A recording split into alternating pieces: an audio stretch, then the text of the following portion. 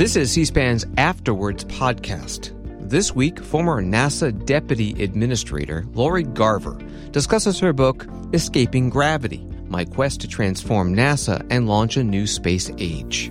She provides a first-hand account of the efforts to modernize NASA and expand space exploration.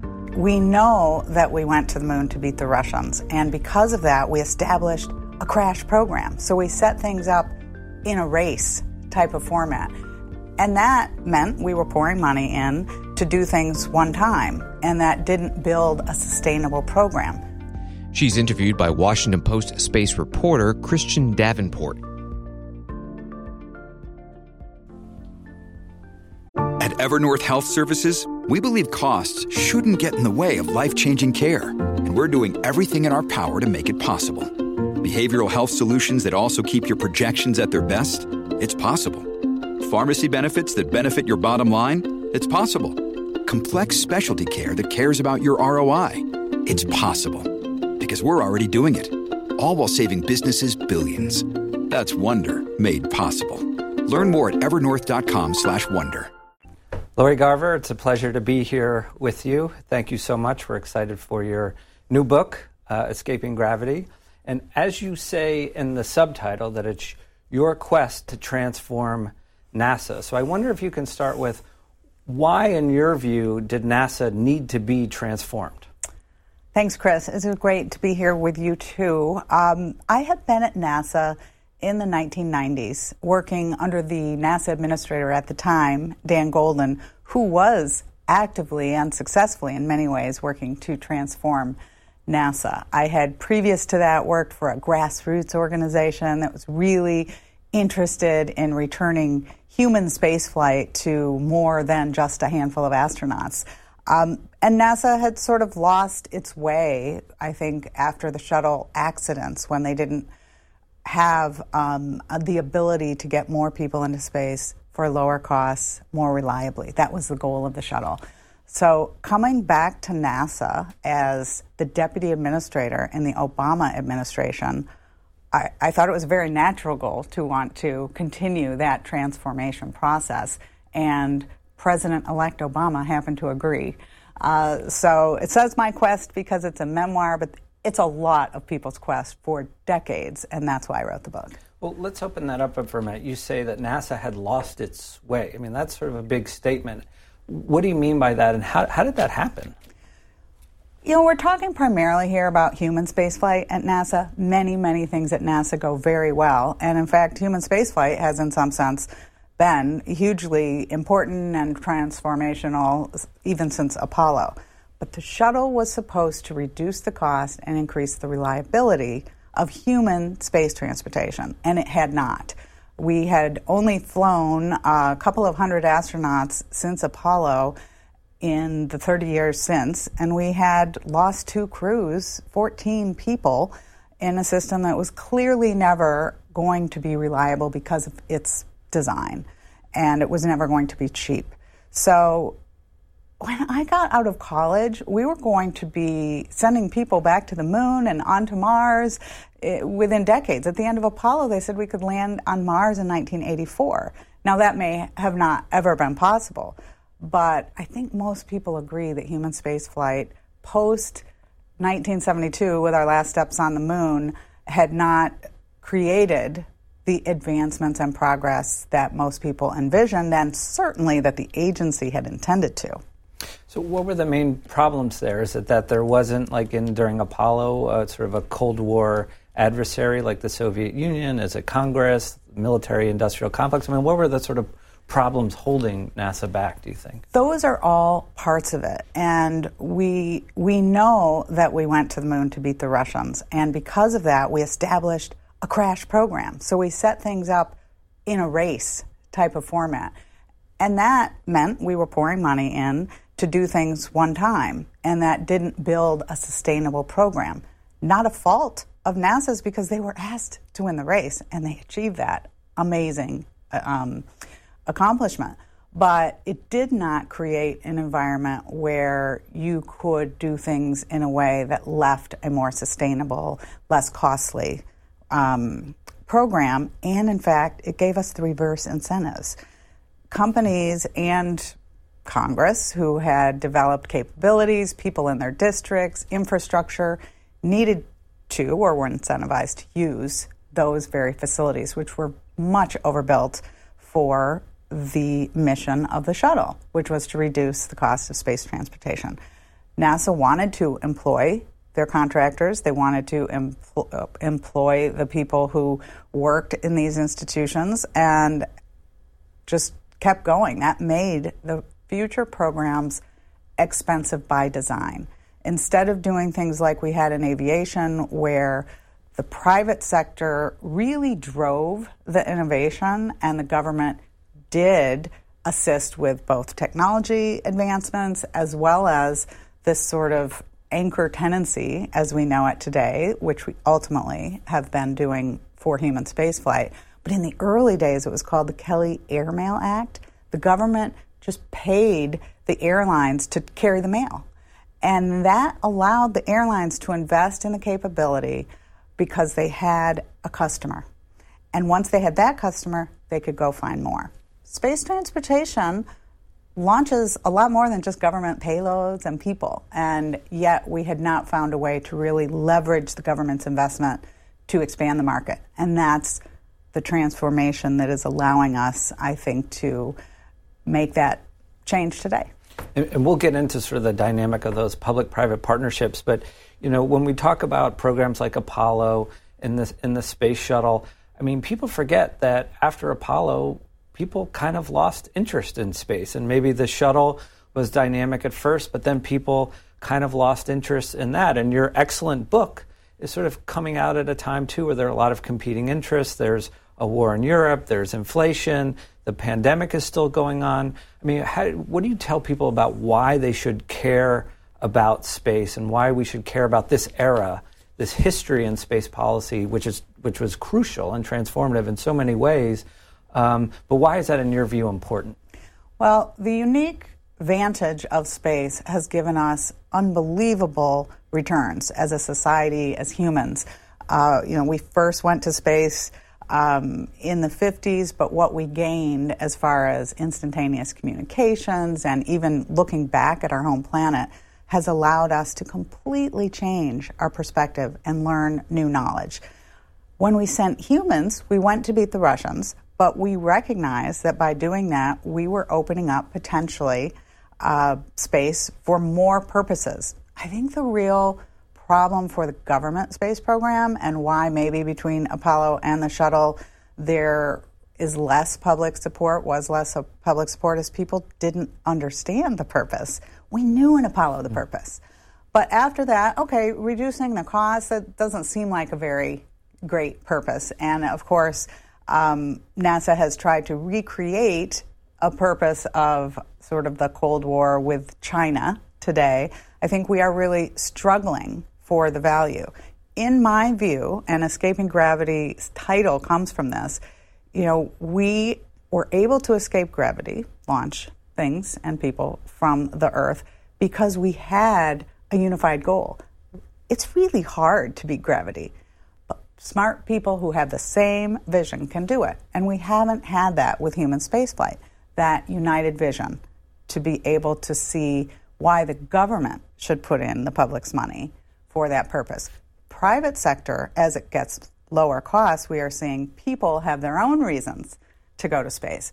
But for the government, the unique purpose, in my view, is benefiting society. So beyond just the things we get from robotic spacecraft, humans going to space is transformational.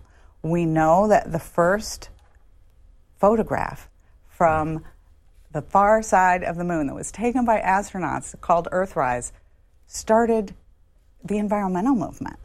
Lots of pictures have been taken from space of the Earth, but not by a human. We go with our astronauts when they go to space, and I believe there is plenty of wonderful robotic things to do as well. But for civilization, humanity as a species, there is no doubt that over the long term, if we want to survive, we need to be a multi-planetary and beyond species. So the very early beginnings of that are underway today. Right. So let's sort of jump into the deep end of the narrative and one of the main tension points. When you're coming into NASA as the deputy administrator, the space shuttle is sort of on its last legs. There's this program called Constellation that's way over budget, behind schedule, talks about canceling it. I mean, what was the situation that you were walking into at NASA when you became the deputy administrator? Yeah, that was a unique time in the space program. I had left NASA in 2001, and now in 2008, I had been asked, before even being deputy, to lead the transition team for the incoming Obama administration. And the human spaceflight program was in disarray, I should say. Not only we were retiring the shuttle, which I felt was the right decision. There wasn't really a lot of political difference of opinion on that. The former George W. Bush president had deemed that necessary if we weren't able to recertify the shuttle, which would have been very expensive. As you said, the program Constellation to replace it, we found was off track. It had, in its first 4 years, spent over $8 billion, but had been delayed 5 years. If you were going to keep it going, it was currently going to launch only after, within their budget profile, the space station would have had to have been deorbited. Their plan was only able to be paid for if they deorbited the space station. We knew they weren't going to really do that. They were trying to really just trick the next administration into giving more money. You come into an administration, at least I did, not wanting to lie to the president. That just didn't strike me as something I should probably do. And what I uncovered, I had to either uncover it or lie. And I found a workaround, which was get a blue ribbon committee to look at the human spaceflight program, populate it with bright minds who didn't have an axe to grind. We had a couple of wonderful astronauts, the CEO, former CEO of Lockheed Martin, Norm Augustine, chaired it, and they came up with the same scenario that we did. They uncovered the problem with the program and gave us some options for how we could move forward. When we made the decision to go forward, that wasn't popular, and as I outline in the book, I took a lot of the blame. But the truth is, so many people really did agree that we were at an impasse and something had to be done. So explain what was Constellation? I mean, what did it consist of, and why was it so badly managed? I mean, what was going on there? So Constellation was a government-owned and operated program along the lines of Apollo. The head of NASA at the time called it Apollo on steroids, and it was established to do all things. It was supposed to start with a capsule called Orion, which we still have, and a rocket called Ares 1 that would take astronauts to the space station after the shuttle retired. Of course, the space station wasn't going to be there anymore unless they got a lot more money. But its longer-term goal was to build an even larger rocket called the Ares 5 that would take us back to the moon, astronauts on the moon again. Those were the only real three elements, along with ground systems, and only the first two were funded. But the review showed we would never get to the moon, and again would have needed the money from the space station.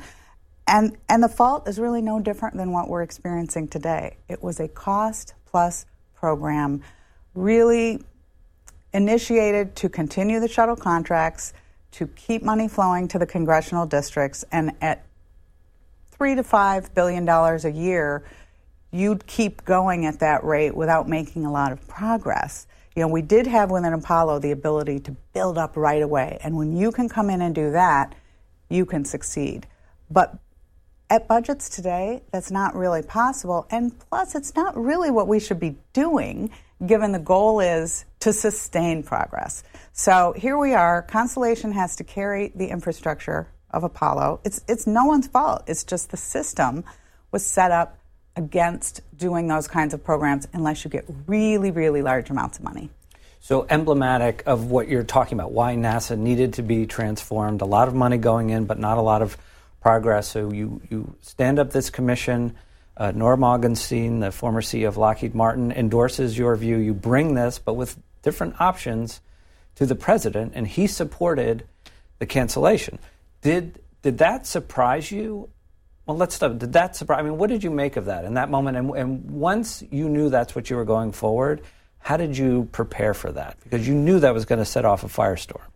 Yes. We had, on the transition team, our report had pretty much aligned with what the Augustine Committee later came up with. So having the Augustine Committee and our transition report both say, this program Constellation is not something you should keep investing in. And the way to get humans back to space is through the private sector. I was very confident that not only was the only way to go forward, the best way to go forward, but the president agreed. I had talked to him enough. He agreed. Plus, it just makes sense unless you're getting money, billions from the people who feel they might not be as competitive if that were opened up to others. So we were all ready to announce this actually in October of that year, but the White House was very concerned about keeping every vote for health care. We had a really close margin to have our 60 votes in the Senate with the Democratic leadership, and they decided to just incorporate the decision with the budget process. Well, that meant we had to involve many more people, which in a way was a good thing because it meant the National Economic Council got involved, and certainly the Office of Science and Technology Policy, OMB, but NASA didn't want to do it. And the budget process has to go through the administration, but the agency prepares the budget. The budget the agency prepared kept Constellation. It didn't add Commercial Crew. I tried to get them to change. My boss at the time, the head of NASA, Charlie Bolden, was just ready to do what the NASA people wanted to do and wasn't really listening in meetings with the White House. Even his last meeting with the president, which I outline in the book, he came away and told me how it went. It was very clear to me what the president would choose, but we got the answer a couple weeks after that, and it surprised Charlie. Did not surprise me. Right. So this is a memoir, and as you're going through that experience of trying to cancel a major government program worth billions of dollars to some of the most entrenched interests of Washington, you came under attack. I mean, this became personal. You opened the book with a scene of being threatened where you received, or a letter was sent to NASA with some white powdery substance in it. Can you talk about that experience and what you endured going through all of that? Sure. I mean, it was surprising and, of course, disheartening that I was attacked for putting something forward that I thought was very well studied, that, again, in the 1990s, the NASA administrator at the time had supported.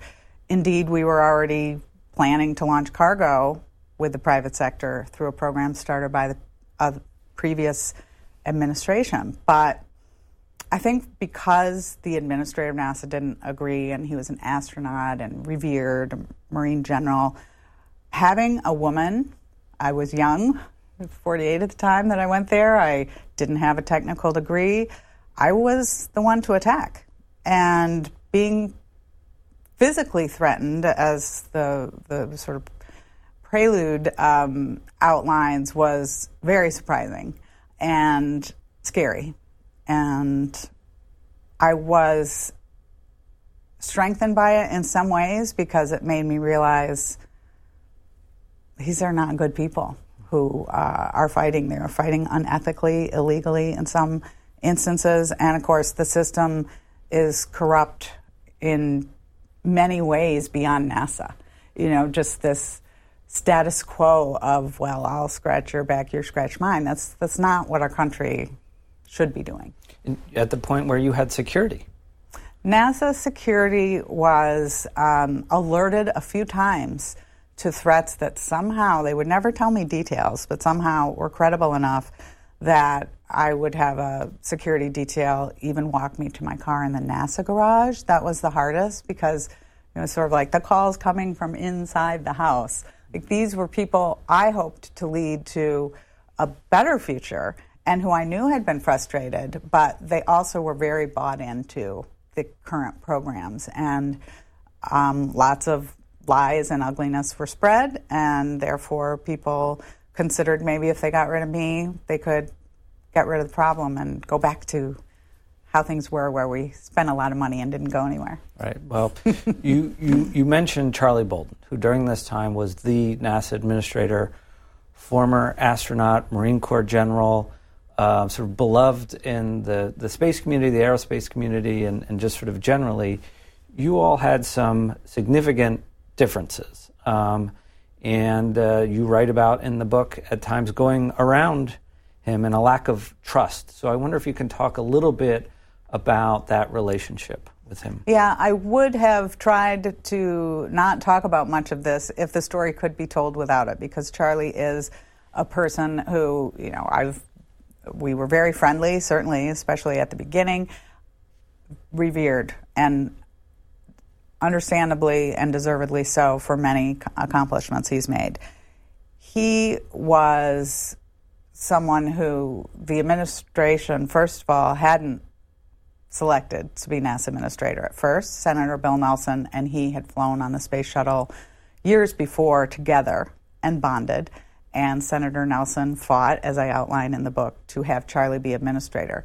That was after I had already been not named publicly, but asked to serve as deputy administrator, and after the transition team had already really formulated the policy and the Augustine report was underway.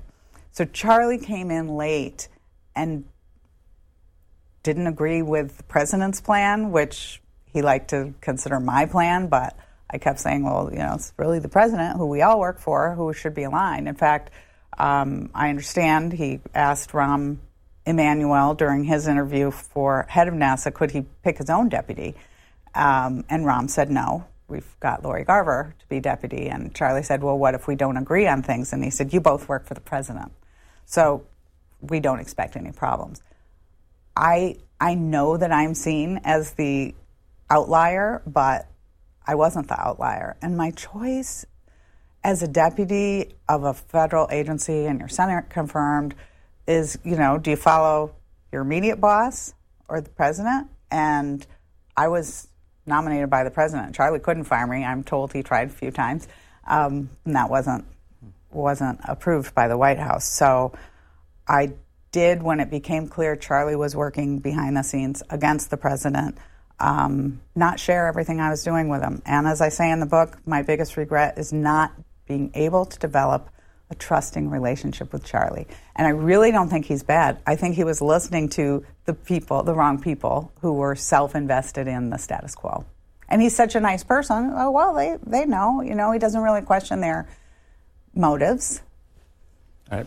So you come perhaps from a different background than the sort of traditional NASA astronaut.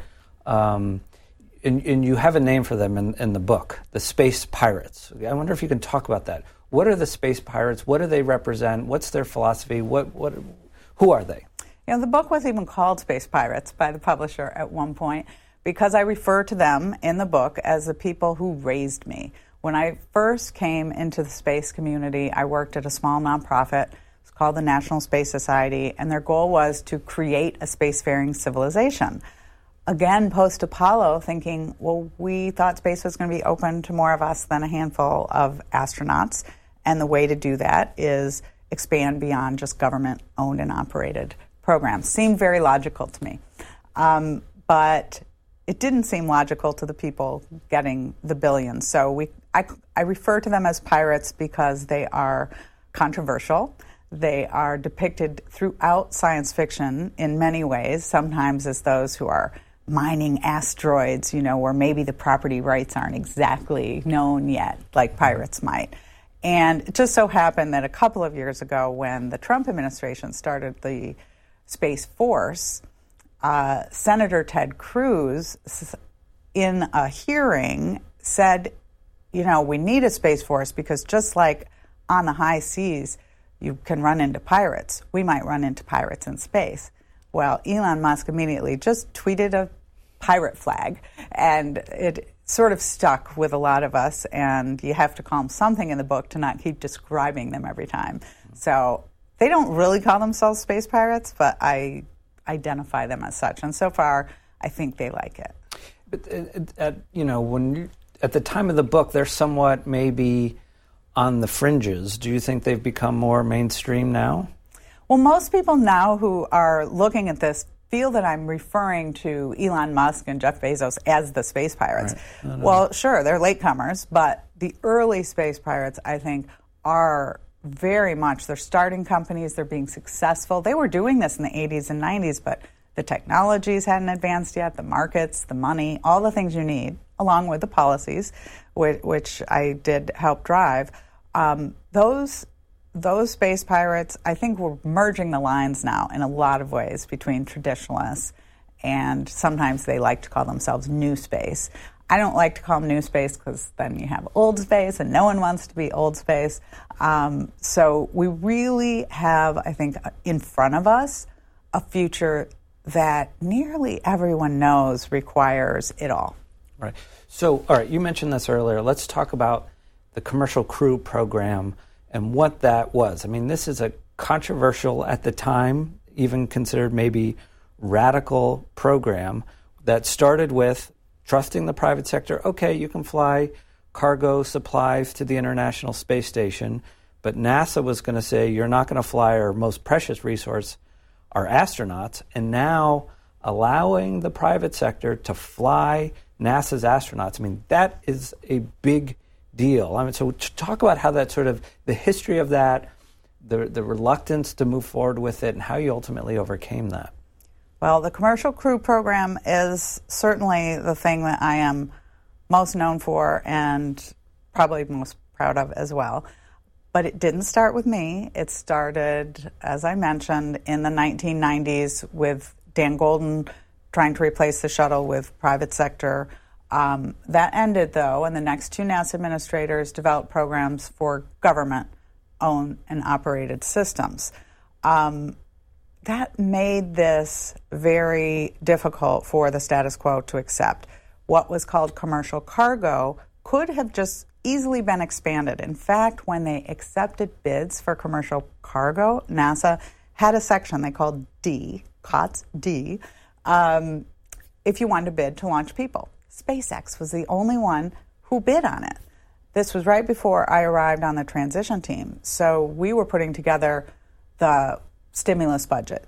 At the time, we were in a recession in 2008, 2009, and we were asked to put forward shovel-ready projects that could really help stimulate the economy. And I called up SpaceX, asked if they would hold to their bid for COTS D. It was just over $300 million, and I requested that money in stimulus from the administration. I didn't get it all. I got about half, $150 million. And that was very controversial on Capitol Hill because people started to realize in industry who were getting billions of dollars to build systems to do that. If SpaceX were successful, they wouldn't have had that opportunity anymore, or at least couldn't charge what they were. So I think we get caught up in how the battle became about safety and things that in reality, or Elon's personality, but in reality, it was not unlike a lot of other things. It was the existing developers of these programs were fighting for their future. But it hasn't always gone smoothly. I mean, the Space Shuttle retired in 2011. SpaceX is now finally flying crews, but it took almost 10 years for that to happen, meaning there was a gap of a decade when there were no crewed launches from U.S. soil, and we had to depend on Russia to do it. And the second provider, Boeing, still hasn't flown crew. So I wonder, under this model, were you lucky because you had SpaceX? I mean, it seems like that there's luck is a part of this. There is no question. There is no question that without SpaceX, this would not have worked as well.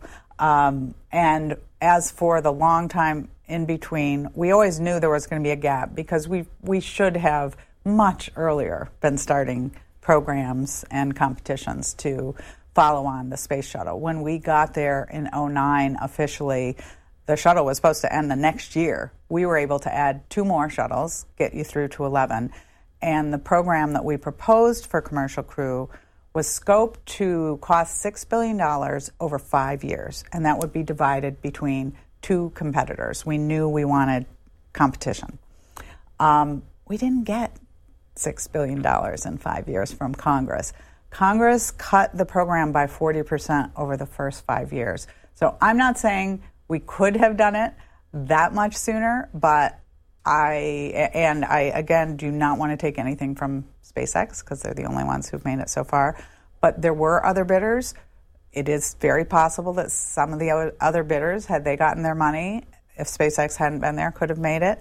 And I think there is now, with the comparison of the large cost plus programs that NASA is still doing, it's very clear. It's not a decade. We simply say it was a decade. It was almost 9 years, 8 years and 9 months of a gap. And it would have been not just a gap in launches from U.S. soil, it would have been a gap in human spaceflight if we'd have had to deorbit the shuttle and waited for the government systems. So I am often blamed for, ending human spaceflight, and I'm a little sensitive to it. We were in a bad spot. We were in a very bad spot, and we should have been funding this program. Everyone should have been thrilled to come up with these matching funds to the private sector on schedule so that we gave it our best shot, and we didn't do that. All right. Well, let's talk about SpaceX for a minute because they're so central to the book. One of my favorite anecdotes in the book is one that I actually used in my book that you told me about when SpaceX is approaching the station and they have a problem as they're getting close, and you have so much riding on this company. This is before they were flying humans, but it was a version of the Dragon spacecraft that would ultimately be evolved into a crewed spacecraft. Just recount that story because it's such a great story. So because we had this commercial cargo program first, it was ahead of crew, and it was very much going to be a situation where SpaceX needed to succeed there so that we would trust them carrying our very precious astronauts. SpaceX had, of course, failures, delays, as had their competitor, Northrop Grumman, then Orbital Sciences. And this launch was supposed to be docking to the space station, as you said. The Dragon capsule lost a couple thrusters after a successful launch and wasn't going to be able to dock.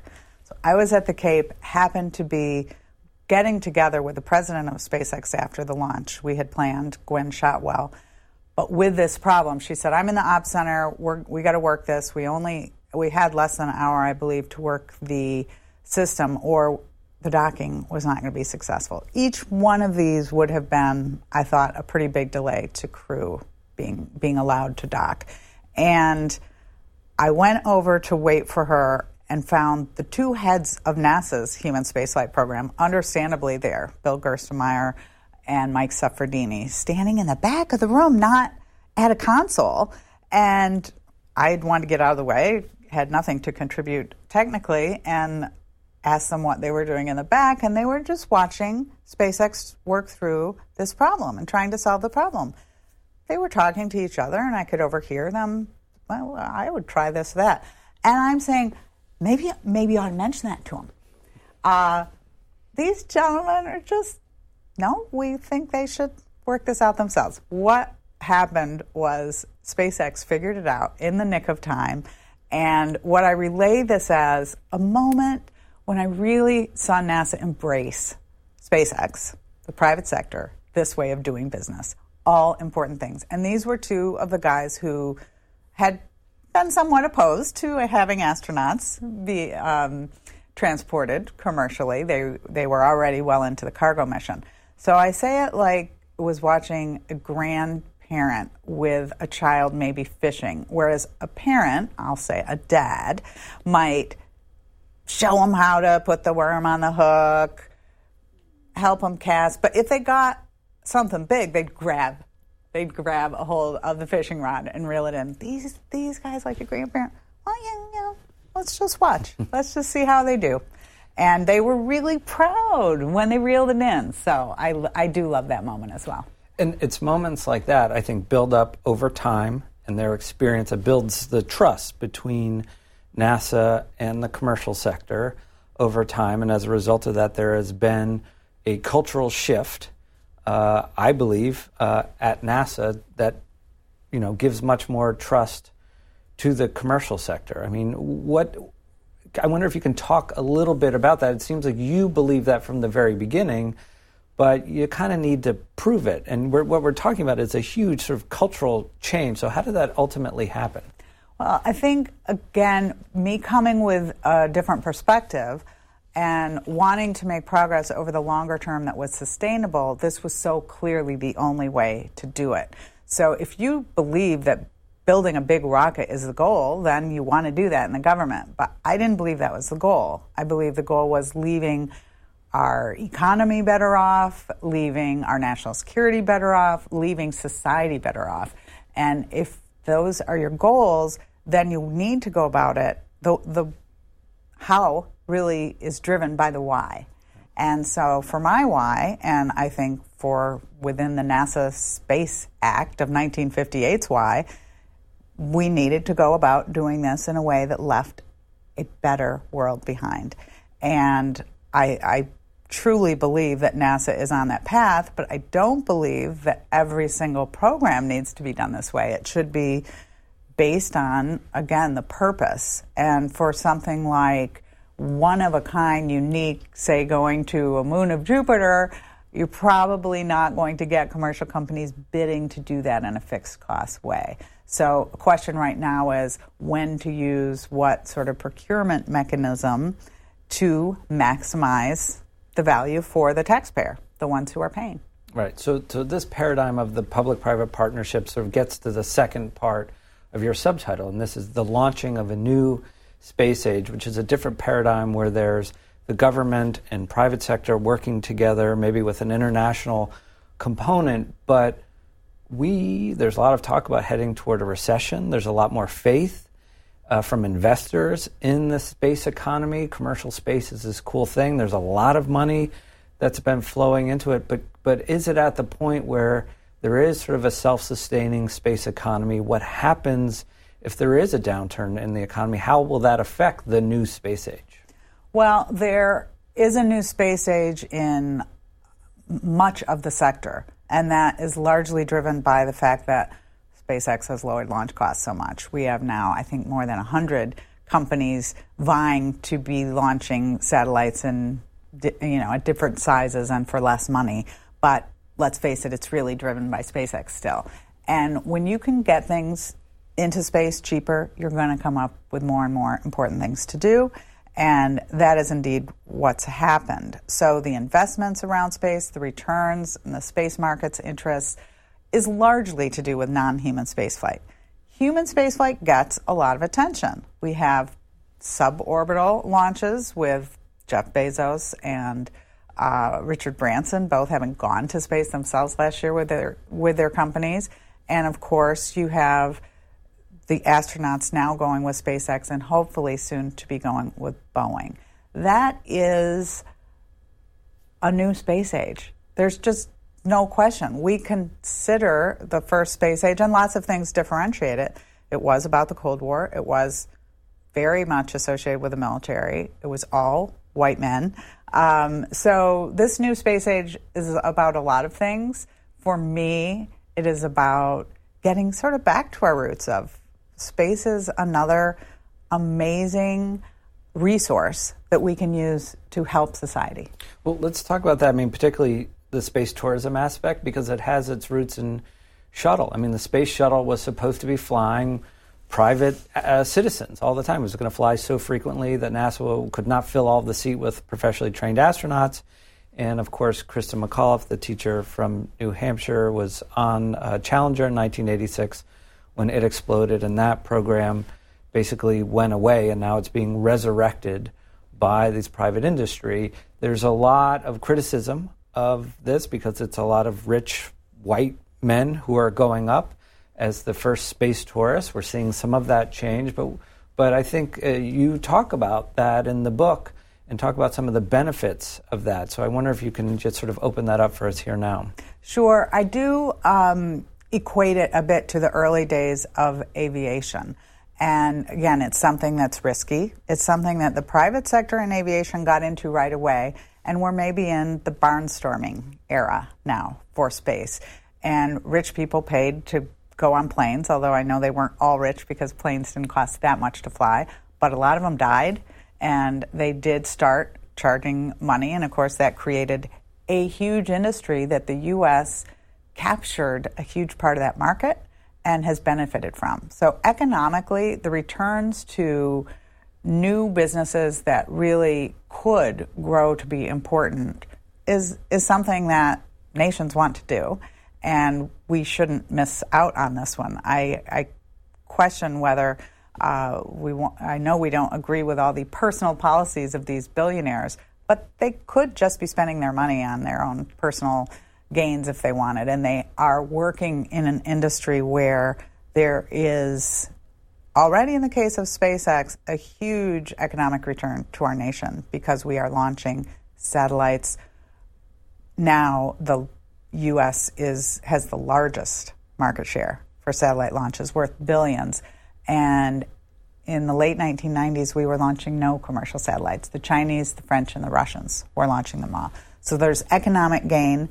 And there is also, over the longer term, as society goes out and eventually, if we survive long enough, are able to expand outward, what kind of values do we want when we go out? And I think for a long time, the group of space pirates that raised me, part of this has been wanting to make sure there are modern policies that are equitable, that expand outward along with humanity as a species.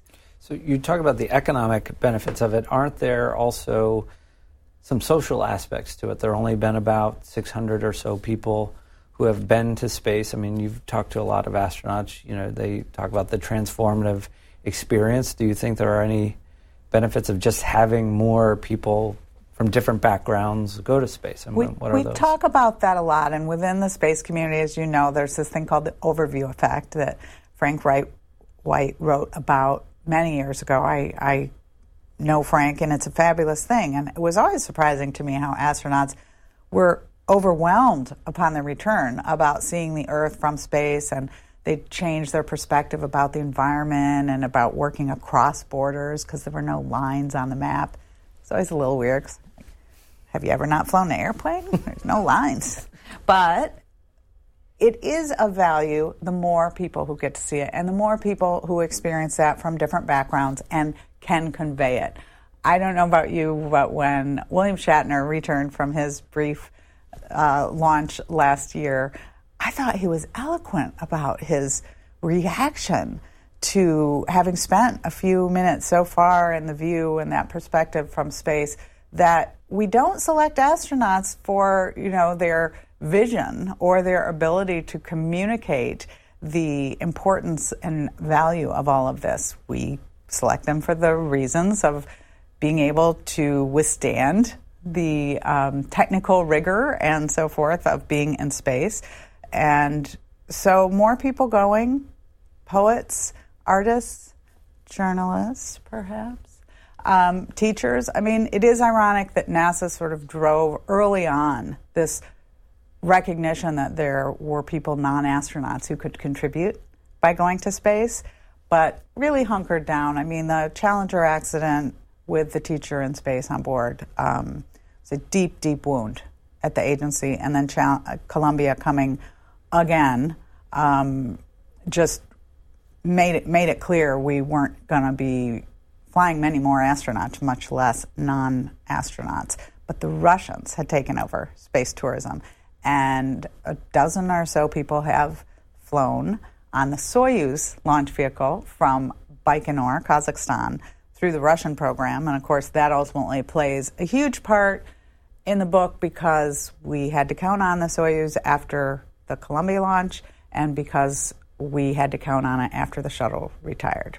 All right. So I want to talk a minute about sort of the diversity of experiences. We should note, too, that after Challenger, they were going to send a teacher first and then a journalist. They were. They absolutely were. They were next, and they were down to their group of finalists. But we talked about the threats that you face, but there's also just sort of, on a day-to-day basis, I think, sort of the misogyny and being a woman in a industry dominated by men at NASA and in the aerospace industry in general.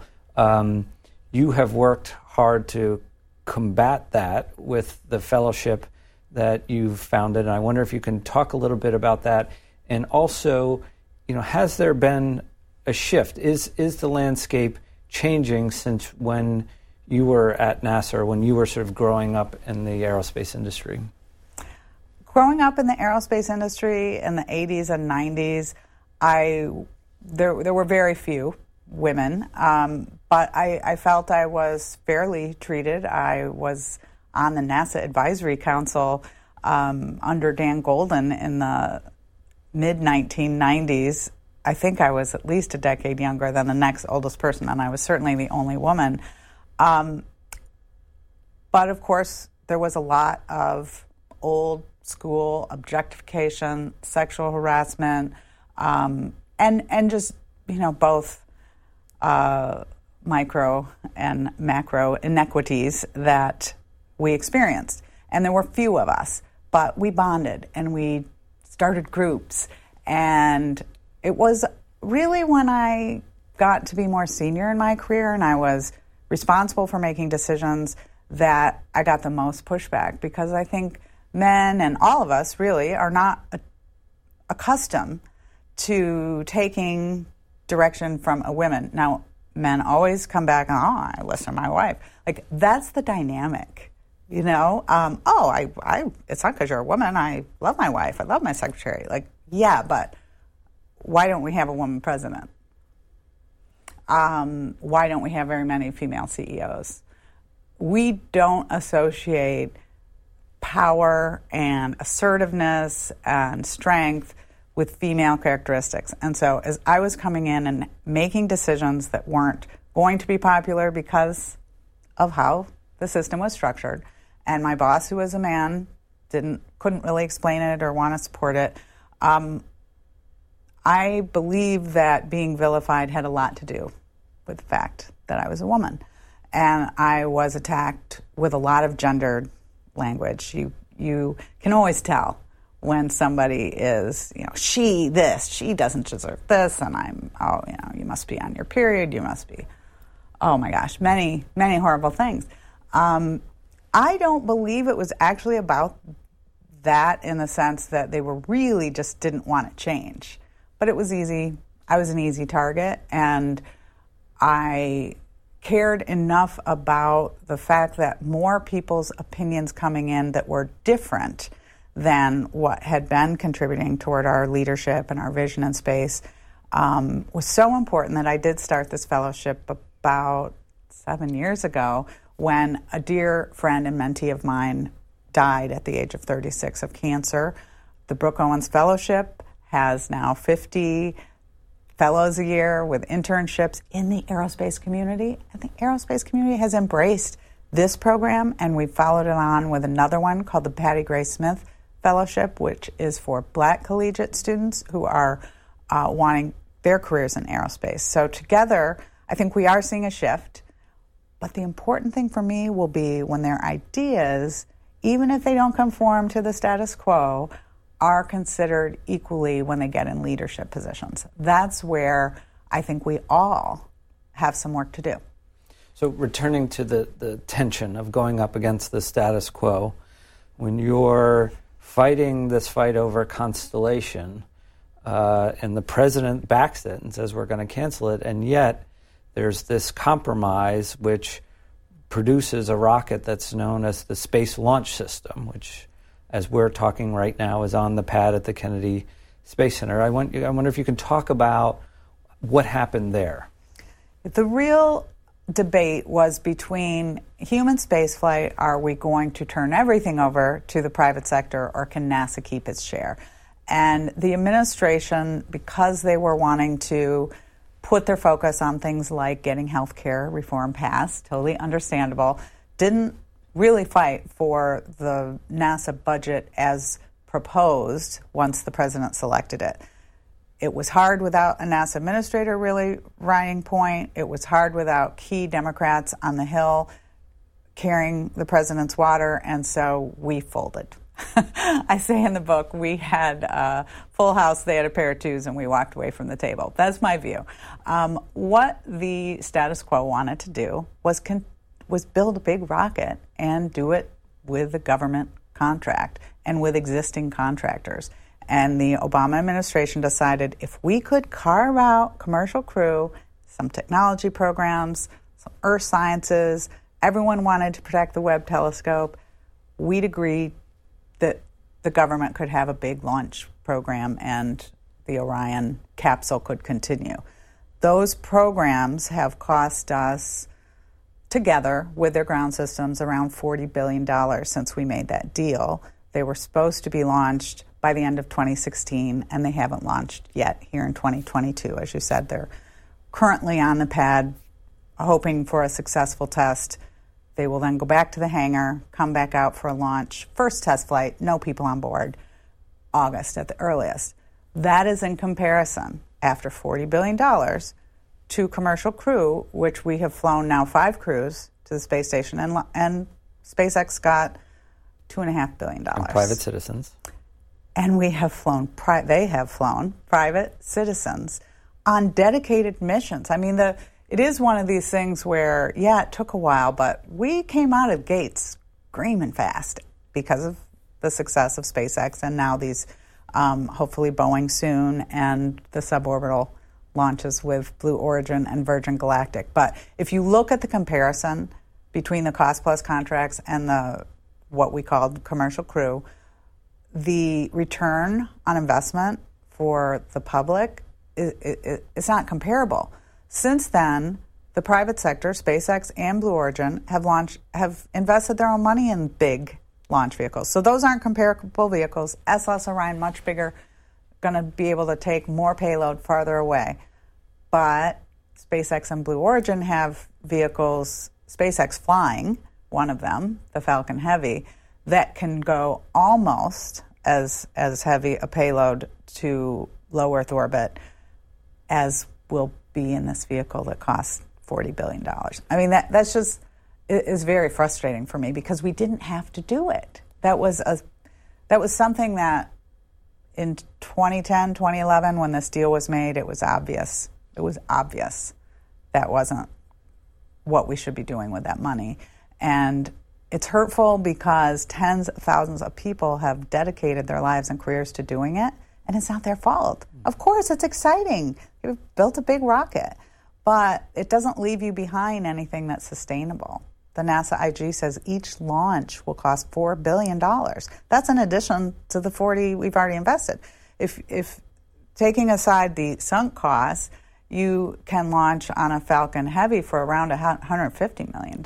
It's not human rated, but if we had put a program together to follow on Commercial Crew that allowed the private sector to partner to build bigger, heavier vehicles, there's no doubt that would have been more successful.